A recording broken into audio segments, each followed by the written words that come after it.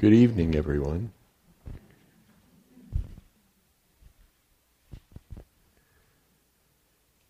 Thanks for coming.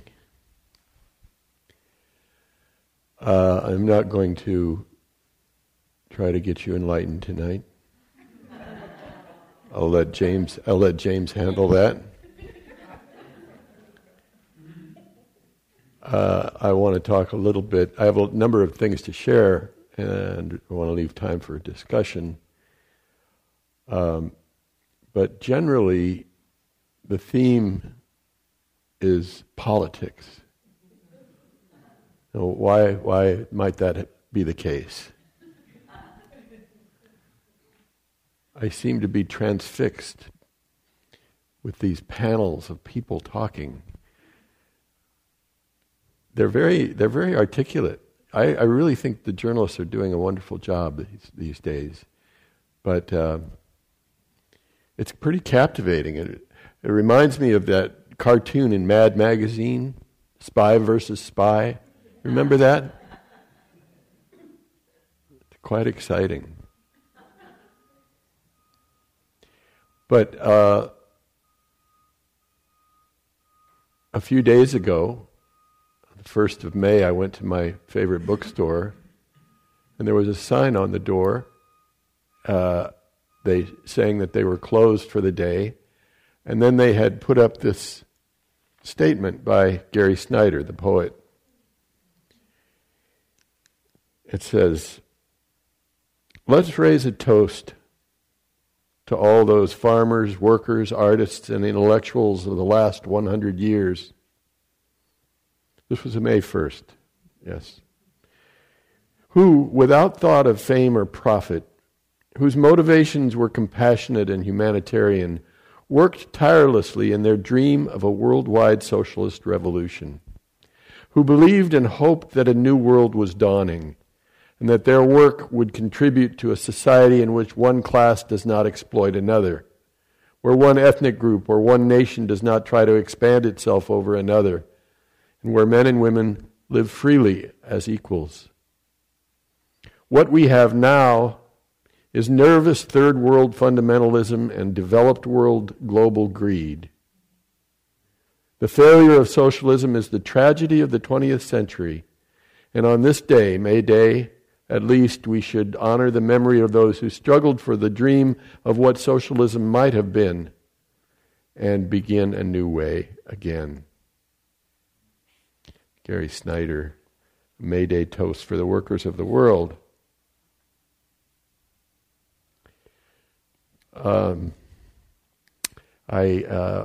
saw the Dalai Lama when he came to town, maybe 8 years ago now, and he was interviewed at UC Berkeley by Orville Schell, and he was reminiscing about his life when he was still in Lhasa and he was still ruling Tibet, and he said the Chinese invited him to Beijing for some conferences and some discussions, and he said after being there for a while, he said, I just couldn't understand how they can call themselves communists, seeing the hierarchy and the way they conducted their affairs.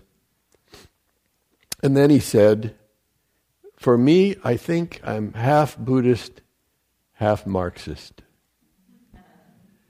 And the audience gasped. You know, I mean, Marxism, socialism, those are dirty words in America. And since then I've heard him say a number of times that he thinks of himself as a socialist. And I think the case could be made that the Buddha and his followers were living in a socialist society. Nobody had any private property. From each according to their ability, to each according to their need, was sort of what they lived. Interesting. I interviewed Allen Ginsberg once when he he had gone to China to teach beat poetry in Chinese universities. He said, "It's ironic that Chairman Mao tried to eliminate Buddhism and the Bodhisattva practices in China, which is precisely what could have made their socialism work. Maybe the role of Westerners will be to reintroduce the essential active form of meditation to China." There's an idea for you, huh? A Peace Corps of meditation teachers. So, socialism. What about capitalism? Abbie Hoffman said, all isms should be wasms.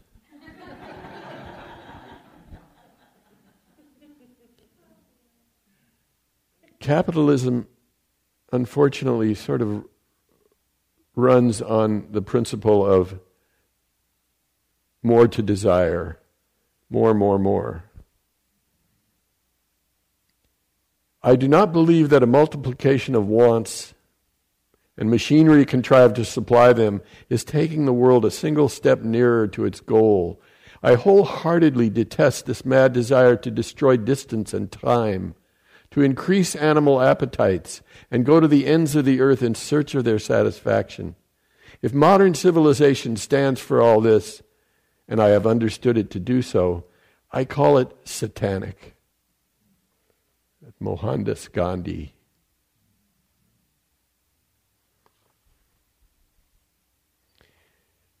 What will be enough? When will we stop wanting? That's why I think what we do here in the meditation halls is really revolutionary, because it's teaching us how to live maybe a little more simply, and to find our pleasures and our goals, our satisfaction, not in things and not in consumption, but in simply being, simply living.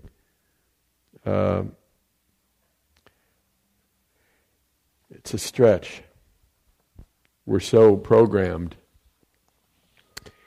Way back in the 1970s, I was doing a radio show with a friend, and we did this advertisement. This was a time that was known as there was a phenomena going on called the energy crisis. And they rationed gas, so you could only buy gasoline if your license plate number ended in in an odd or even. You would switch days. I was odd. So this was our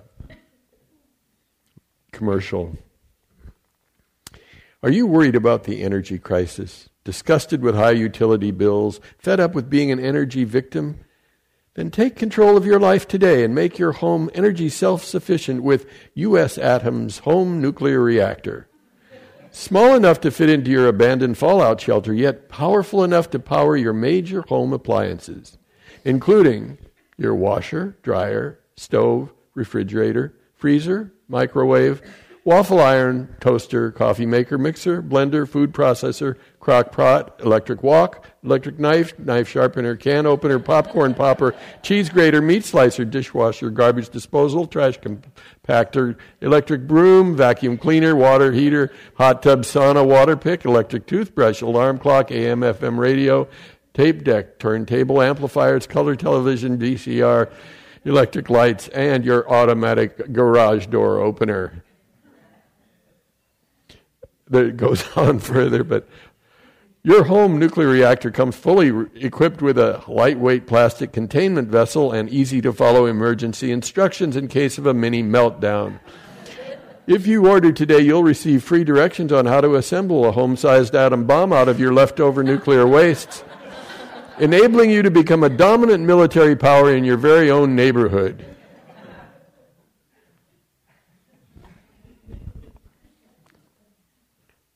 Now, it's funny. It sounds funny, but I bet you own almost every one of the implements that we mentioned. So much. We have so much. If there's ever been proof solid of the Buddha's Four Noble Truths, it is our civilization.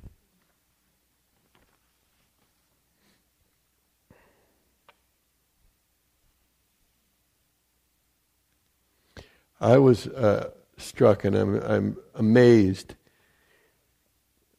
In the 1830s, Alex de Tocqueville came and wrote a book about America and Americans.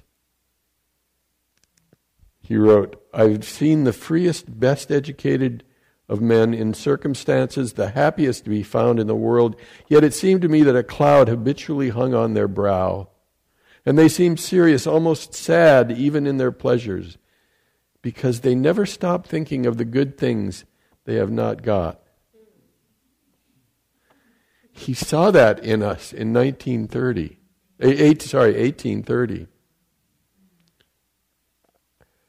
How come? How could he see? Are we really that distinctive? Or is it because we inherited this great continent? We got the best continent in the world, really. You should give thanks every day for living in Turtle Island.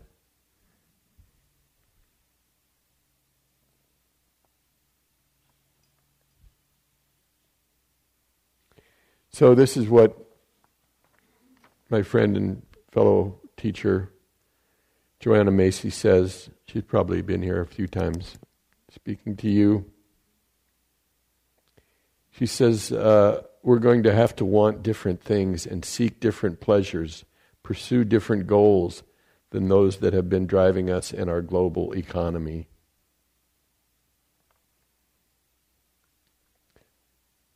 The practice of being is a revolutionary act.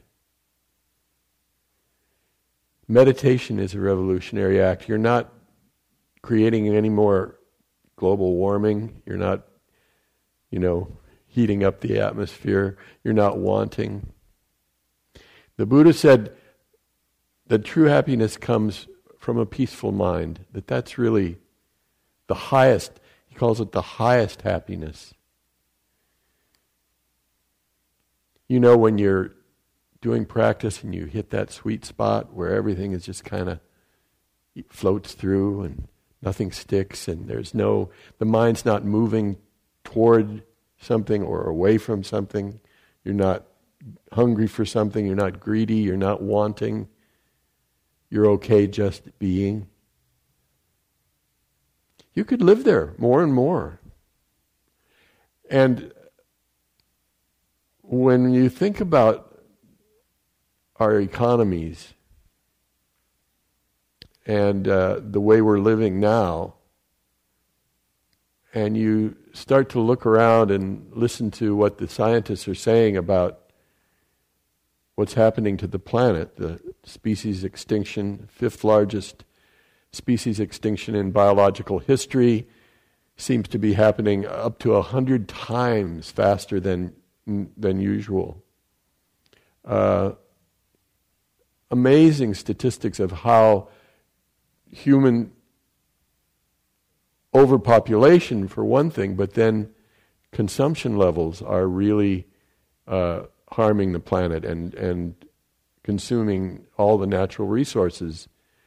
We're going to have to change, and this is part of what how the change can manifest, how it can happen with the least suffering. Otherwise, it's,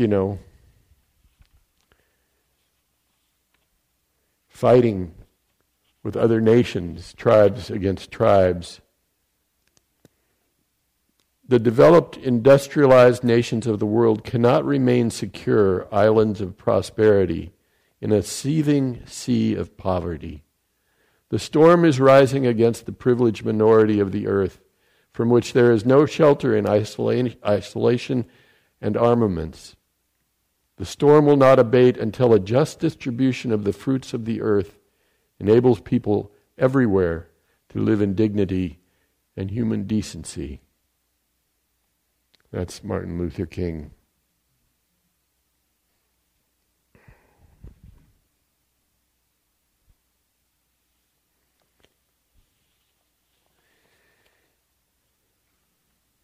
This was a report that I just printed out.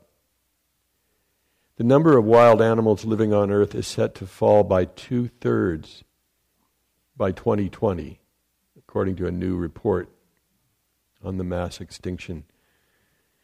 The most comprehensive analysis to date indicates the animal populations fell by 58% between 1970 and 2012. 58% less animals, with losses on track to reach 67% by 2020. Well, I won't go into it any further. I find what is really heart-wrenching, and I won't do it tonight because it is so heart-wrenching, is to read the list of endangered species. Because when you hear their names, you can see them, you can picture them as part of your world. I took a vow a number of years ago that whenever I speak publicly that I will talk to some degree about endangered species. Now, that brings me to the fact that, I don't know, James read last week, he read something that I had written about Earth Day, right? About on Earth Day. Or the week after. Anyway, it was about what reasons to have hope. And there are a lot of good reasons to have hope. One is that the word ecology didn't come into general usage until almost 1960. The first UN conference on the environment was in 1970. That we as a species are just now waking up to the immensity of the damage we've done and what is going to be required to change it. So it's like, if you take the big picture, it's like we're not to blame. We're still working with brains designed for members of small tribes of hunter-gatherers, right? Really. That's what's created this brain over a few million years. And so, that explains our addiction to shopping. If it's out there, you go get it. It's very simple. But we're beginning to understand that, and understand that about ourselves, and also understand that the next object that we purchase, the next thing we consume, is not going to make us happy. We should see that very clearly. So that's some help, is perspective on how recent it is, our understanding of the dilemma.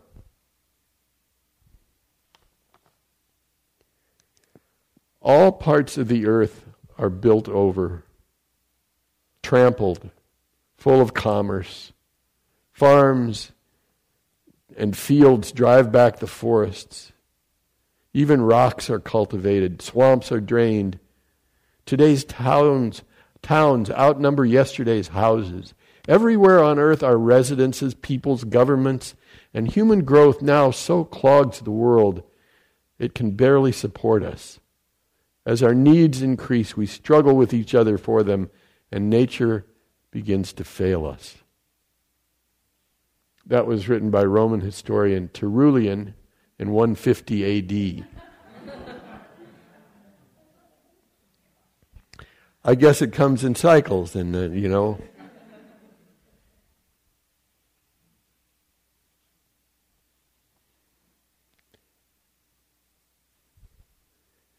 I think this is coheres a little bit, right? What I'm doing here, picking these out. And I ran across this. I was doing some research. I've been doing a workshop called Crazy Wisdom, where we talk about and we read excerpts from all the great jesters and comics and playwrights and philosophers over the years, Zen masters, and I found this in the play by Aristophanes, who's considered the father of modern comedy. He wrote a play called The Birds, and the whole play is built around the birds building a wall. And they realize that they live between the gods and the humans. And the gods are always coming down to, mess around and have a good time. And so they decide they'll build a wall and they'll charge the gods if they want to come down. And they'll charge the humans if they want to make prayers. They'll make sure that they pay a cover charge of some kind. Anyway, so this is one of the birds says, once the wall's built, you must send an embassy to Zeus and lay your grievances before him. If he denies them, if he temporizes, then you should declare a holy war against the whole of Olympus. No more free passage for divinities in an obvious state of erection on their way through your land to flirt with their girls. As for mankind, you must send another bird to them, a herald, to announce that from now on, since the birds are king, the first sacrifices must be made to them, and then, if convenient, to the Olympic gods. But even in sacrifices to the gods, an appropriate bird must be adored as well.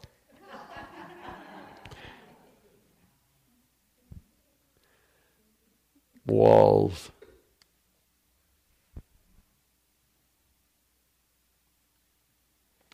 Capitalism. Somebody once said, capitalism is the oppression of one class by another class, and communism is just the reverse.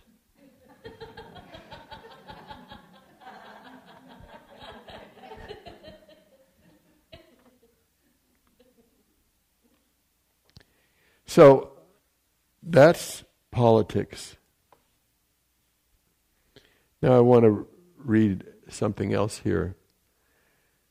This is a radio script that I've done before about the Summer of Love. You may have noticed that there's a lot of talk and events being prepared and promoted about the Summer of Love, which was what took place here in the Bay Area, predominantly in the Bay Area, I think almost exclusively in the Bay Area, way back in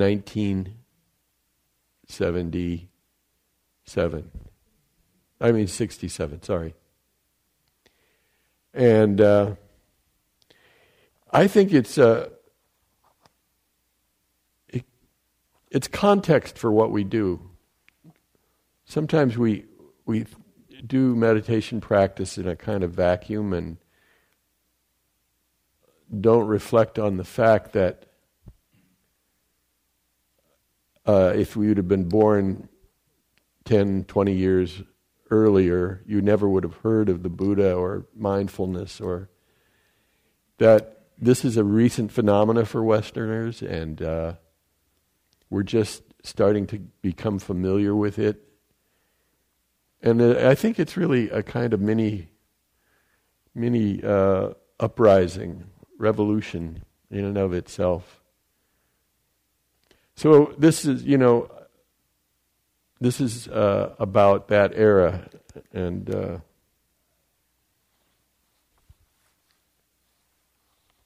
I hope you enjoy it.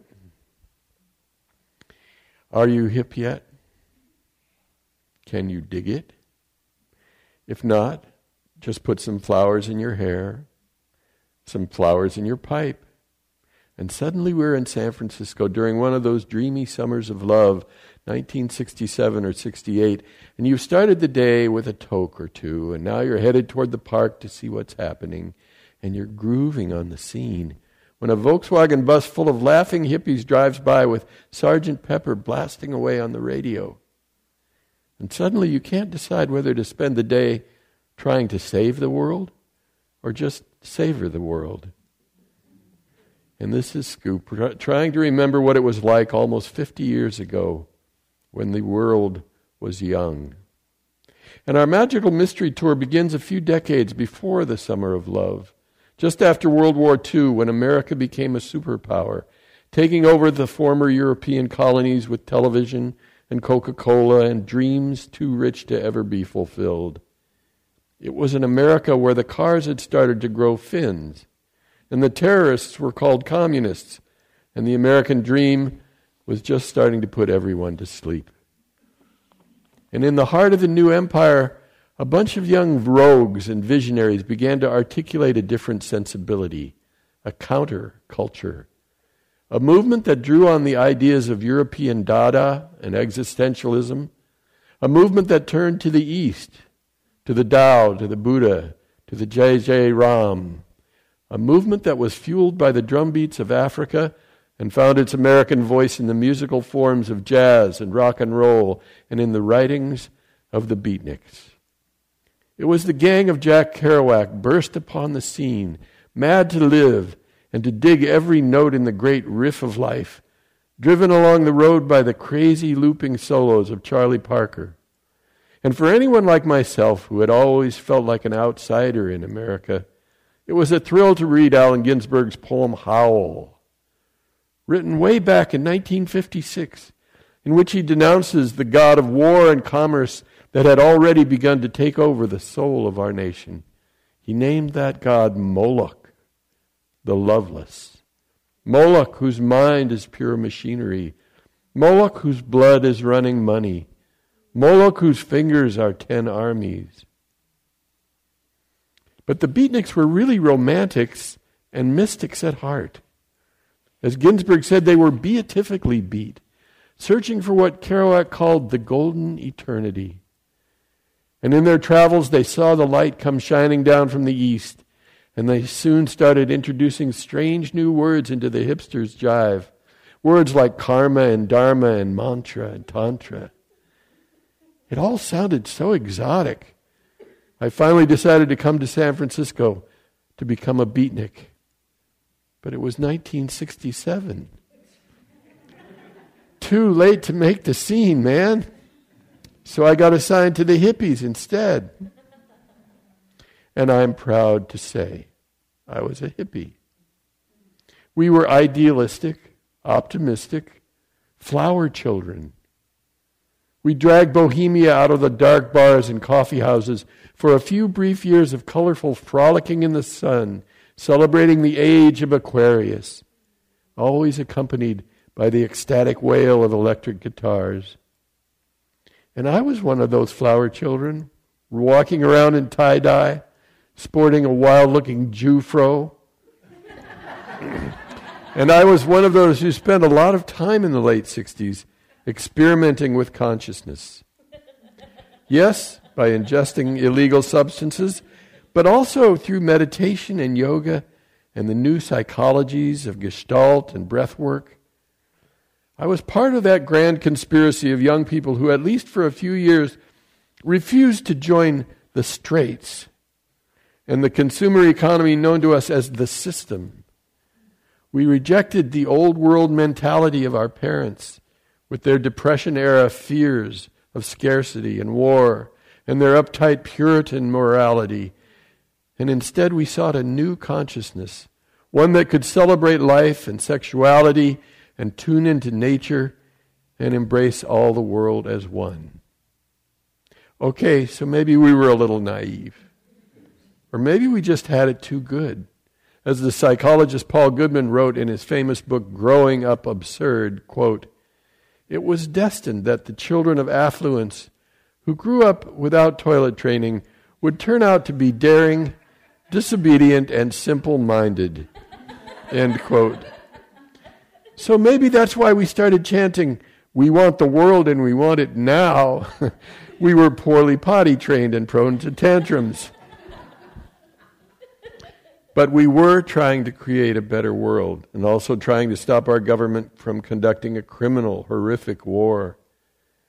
And we held some great protests like the 1967 March on Washington when we caused the Pentagon to levitate. That's right, we just surrounded the building, chanted Om, and up it went. On that day we were super hippies. But at heart the hippies weren't very political. We had no analysis or 5-year plan.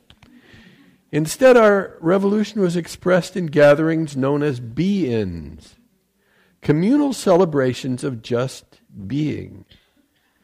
Here's the San Francisco Oracle, a Haight-Ashbury journal back in 1967, announcing that the first human be-in would take place in Golden Gate Park. Quote, "The spiritual revolution will be manifest and proven.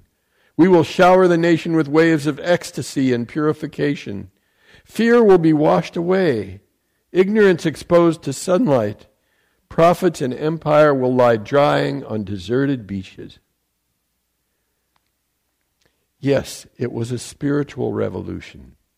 And if the hippies have a legacy, it's in the yoga and meditation centers now existing in every town in America. And it's also in the modern environmental movement that got its start in the late 60s, with back to the land visions of ecotopia, plus a whole earth catalog of appropriate technologies now becoming necessary for our survival. And the hippies were right, and are still right on. It's time to scale down and simplify. It's time to recreate community and celebrate existence and make a whole new world full of peace, love, and good vibes. Remember? So in honor of the hippie legacy, I propose that somewhere, maybe on the Mall in Washington, D.C., there should be a statue. Where is it?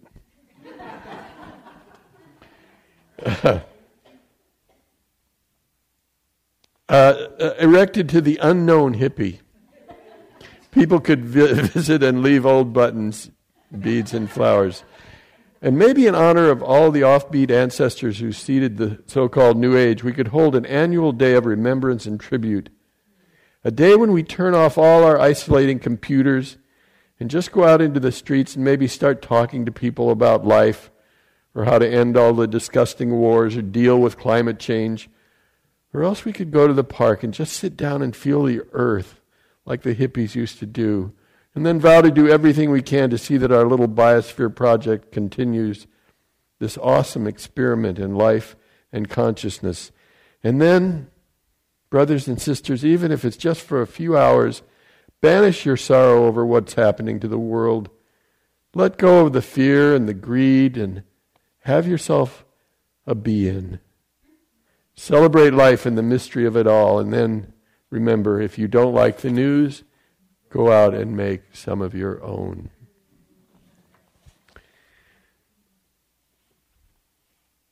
So, hippies, my tribute to them, my tribute to the summer of love. How many of you were here for the summer of love? Was it good? Did you enjoy it?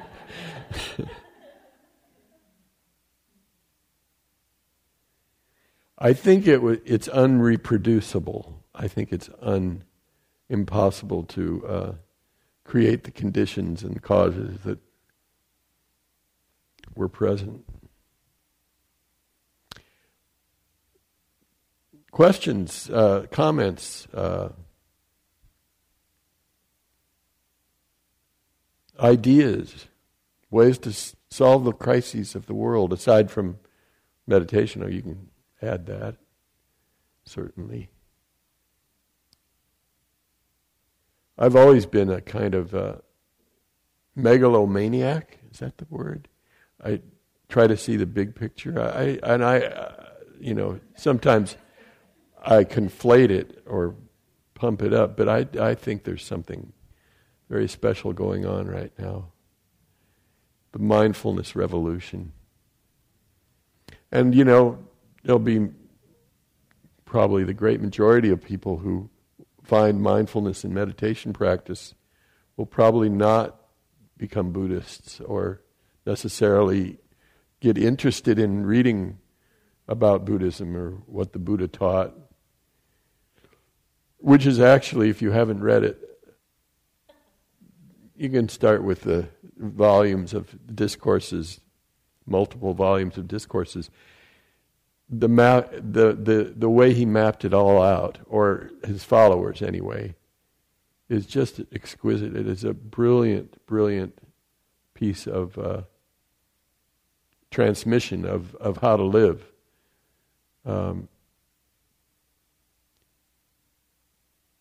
Just astonishing. But anyway, I really think there's a great movement going on.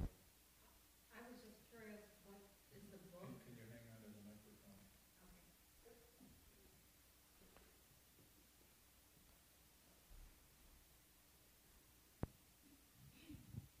You've really piqued my curiosity. What is the book? Well, the book is the Majjhima Nikaya, the middle length discourses, and there are longer length discourses,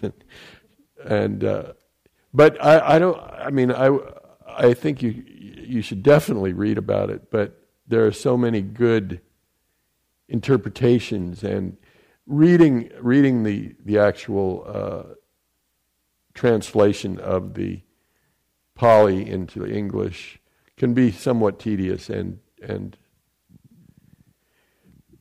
there's a book, Joseph Goldstein just put out a book called Mindfulness, which is a really great book. He's a very, very clear writer, and really shows how what the Buddha was teaching, the momentum of it and how it builds, and it was a great book. We had another speaker, an abbot, or he was a monk, who basically said that he did not feel that mindfulness could be separated from Buddhism, even though, you can see it in corporate venues now, etc. How do you feel about that? Oh yeah, I think the Buddha wasn't a Buddhist. He was teaching people how to escape the programming of their minds that makes them suffer. He was trying to, offer us a path that he found, or he elaborated on, and he doesn't have to be, a Buddhist. You don't have to be a Buddhist. You can be a Buddha. Yeah.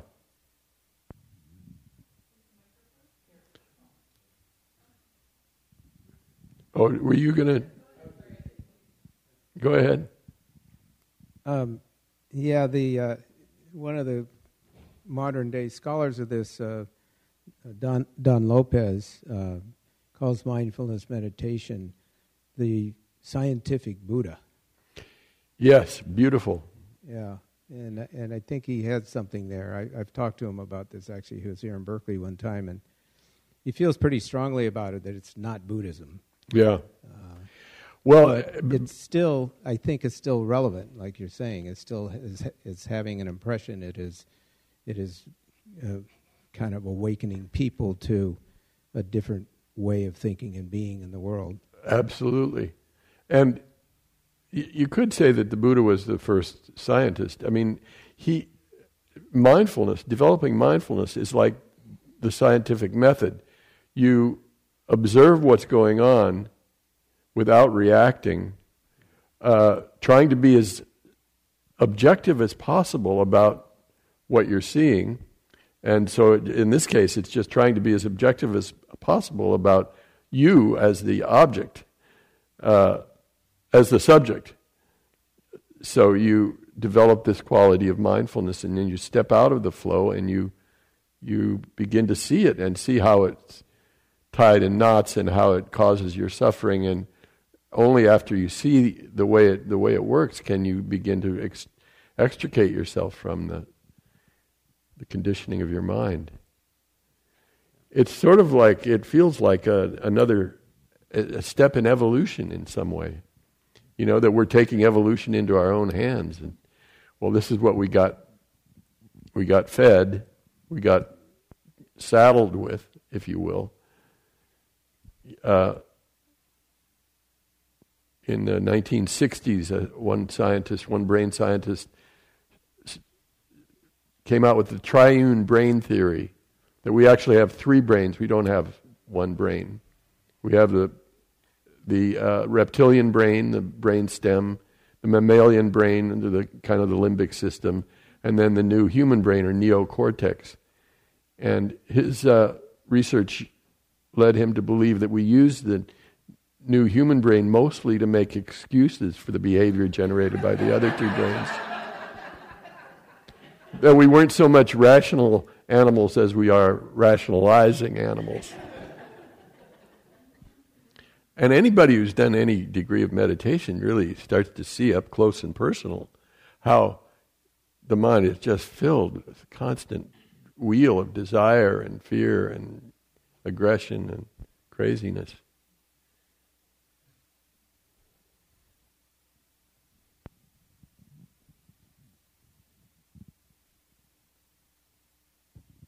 Thank you. So I'm deeply interested in dismantling capitalism. And it's taken me to learn about many things, including Buddhist economics. And I just recently came back from Bhutan, looking at gross national happiness, and Madragon, looking at cooperative ecosystems. And the thing that I continue to see is there's many beautiful examples of places that are putting people and planet before profit, or that are valuing other things. And that is what I inherently feel that Buddhist economics is. It's valuing the identifying of suffering and the alleviating of suffering. The issue that I'm seeing is that these different systems, whether you call it gift economics, Buddhist economics, cooperative economics, solidarity economics, they are not inherently competitive. Competition is not something of interest. And so while it's still in a capitalist C, it can't compete. And so you see capitalism co-opting and eating that which is trying to compete against it because it's not inherently competitive. So I see this... An excellent Marxist interpretation there. Yeah, Very good. And I'm seeing this co-opting even of the summer of love. I'm seeing these billboards and these things and really making it this flashy party and this sales thing that doesn't feel true to what you read. Right, what it was really all about, yeah. And so my question is, both as individuals, as we are embodying Buddhist economics or new ways of being, and also as systems and as, new systems, if they're not inherently competitive, then how can we win? Well, that's beautiful, beautiful. There's a Taoist saying, yield and overcome. That may be that it will sort of run its course on its own. And so rather than worry about it, we construct our own economy, or, people construct their own economy. And if we're having more fun, that's the thing, if you're living and having more satisfaction, then they'll come to you. You don't have to compete. I think there's a new book out called Buddhist Economics. I think there's the title. Yeah? Claire Brown. Yeah. The Dalai Lama said that his politics is kindness and his economics is sufficiency. Just what you need. Just take what you need. Boy, I read that if everyone on the planet lived the lifestyle that we do here in North America, it would take 5 planets to sustain us, or to keep that level of consumption going. Thank you. Anybody else? Any other Good ideas?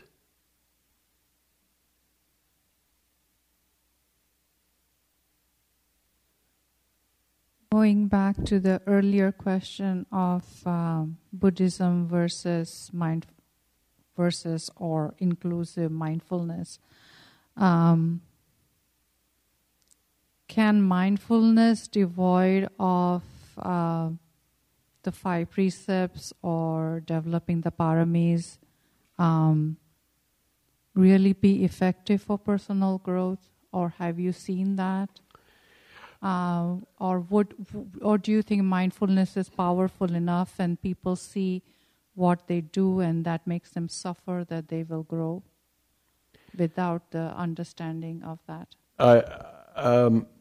I think I've seen basketball players be mindful without thinking about ethics or the paramis or anything like that. I think it can be used outside of the structure of the Dharma, and I think people, if you're guided well, the mindfulness will lead you to the precepts and the paramis and the Four Noble Truths. The whole path will be revealed.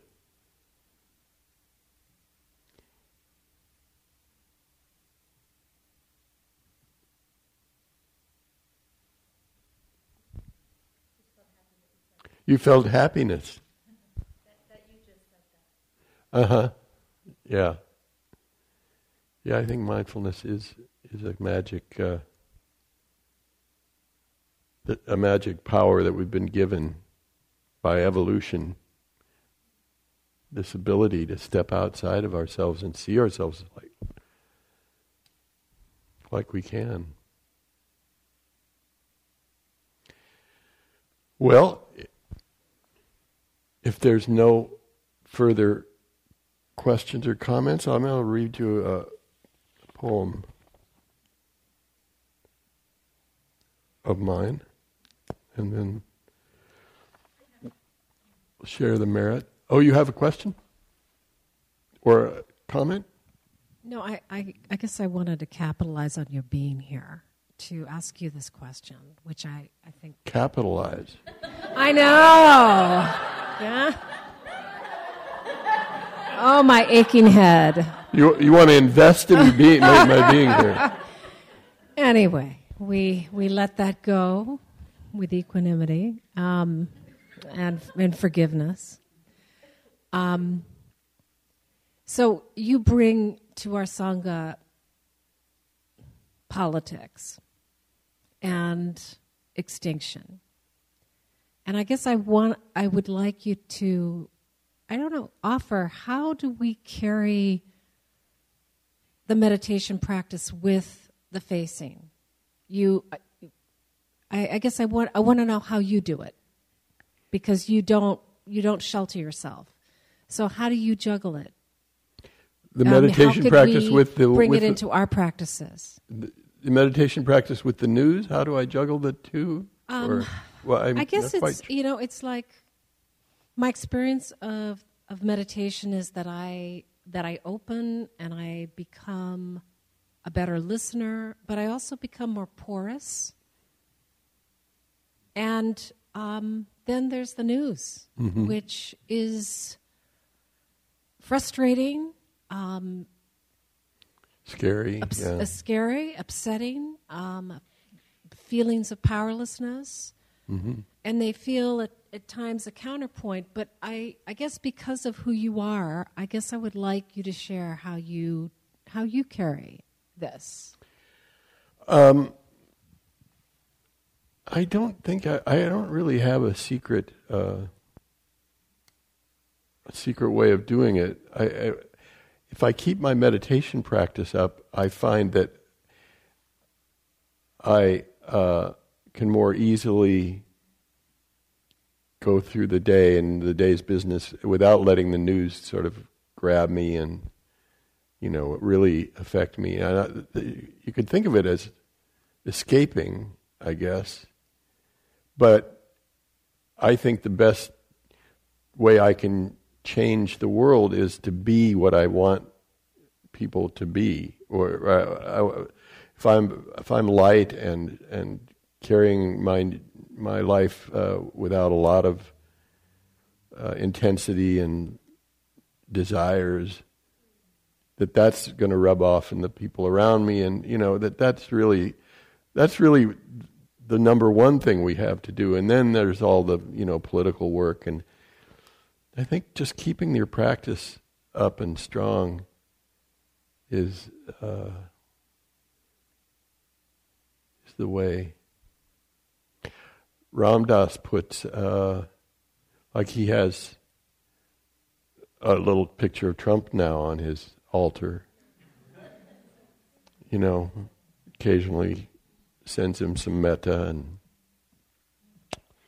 can't get there quite yet.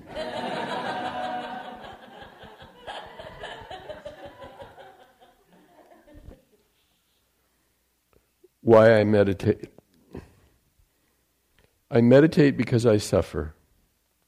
I suffer, therefore I am. I am, therefore I meditate. I meditate because there are way too many other things to do. I meditate because when I was younger it was all the rage. I meditate because Siddhartha Gautama, Bodhidharma, Marco Polo, the British Raj, Carl Jung, Alan Watts, Jack Kerouac, Alfred E. Newman, et al. I meditate because evolution gave me a big brain, but it didn't come with an instruction manual. I meditate because I have all the information I need. I meditate because life is too short and sitting slows it down. I meditate because life is too long and I need an occasional break. I meditate because I want to experience the world as Rumi did, or Walt Whitman, or as Mary Oliver does. I meditate because now I know that enlightenment doesn't exist, so I can relax. I meditate because of the Dalai Lama's laugh. I meditate because there are too many advertisements in my head, and I'm erasing all but the very best of them. Sometimes I meditate because my heart is breaking. Sometimes I meditate so that my heart will break. I meditate because I'm growing old and I want to become more comfortable with emptiness. I meditate because it's such a relief to spend time ignoring myself. I meditate because I'm composed of 100 trillion cells, and from time to time I need to reassure them that we're all in this together. Why I meditate. So let's do the sharing of merit. Ernie, do you want to explain it or be in charge of it? At the end of our sessions, we often call to mind people who are in distress in some way, or ill, or loved ones who we want to include in our circle, in our Dharma circle. So here are a few of the notices I've been given. Of course, we want to include James tonight. Prayers for Fred, that he may be free from suffering. My son, Paul, and his family are going through a difficult time. For my friend Michael, who will have his second surgery for tongue cancer tomorrow. May he have less pain than last time, be healed and at ease. And for Mike, who needs spiritual help with his stroke. May it be so. May it be so. Let's just sit for a minute and hold all of us in our heart.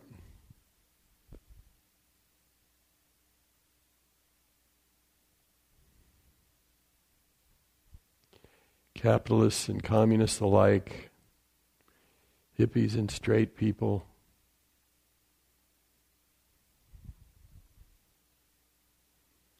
May we all find ease and peace.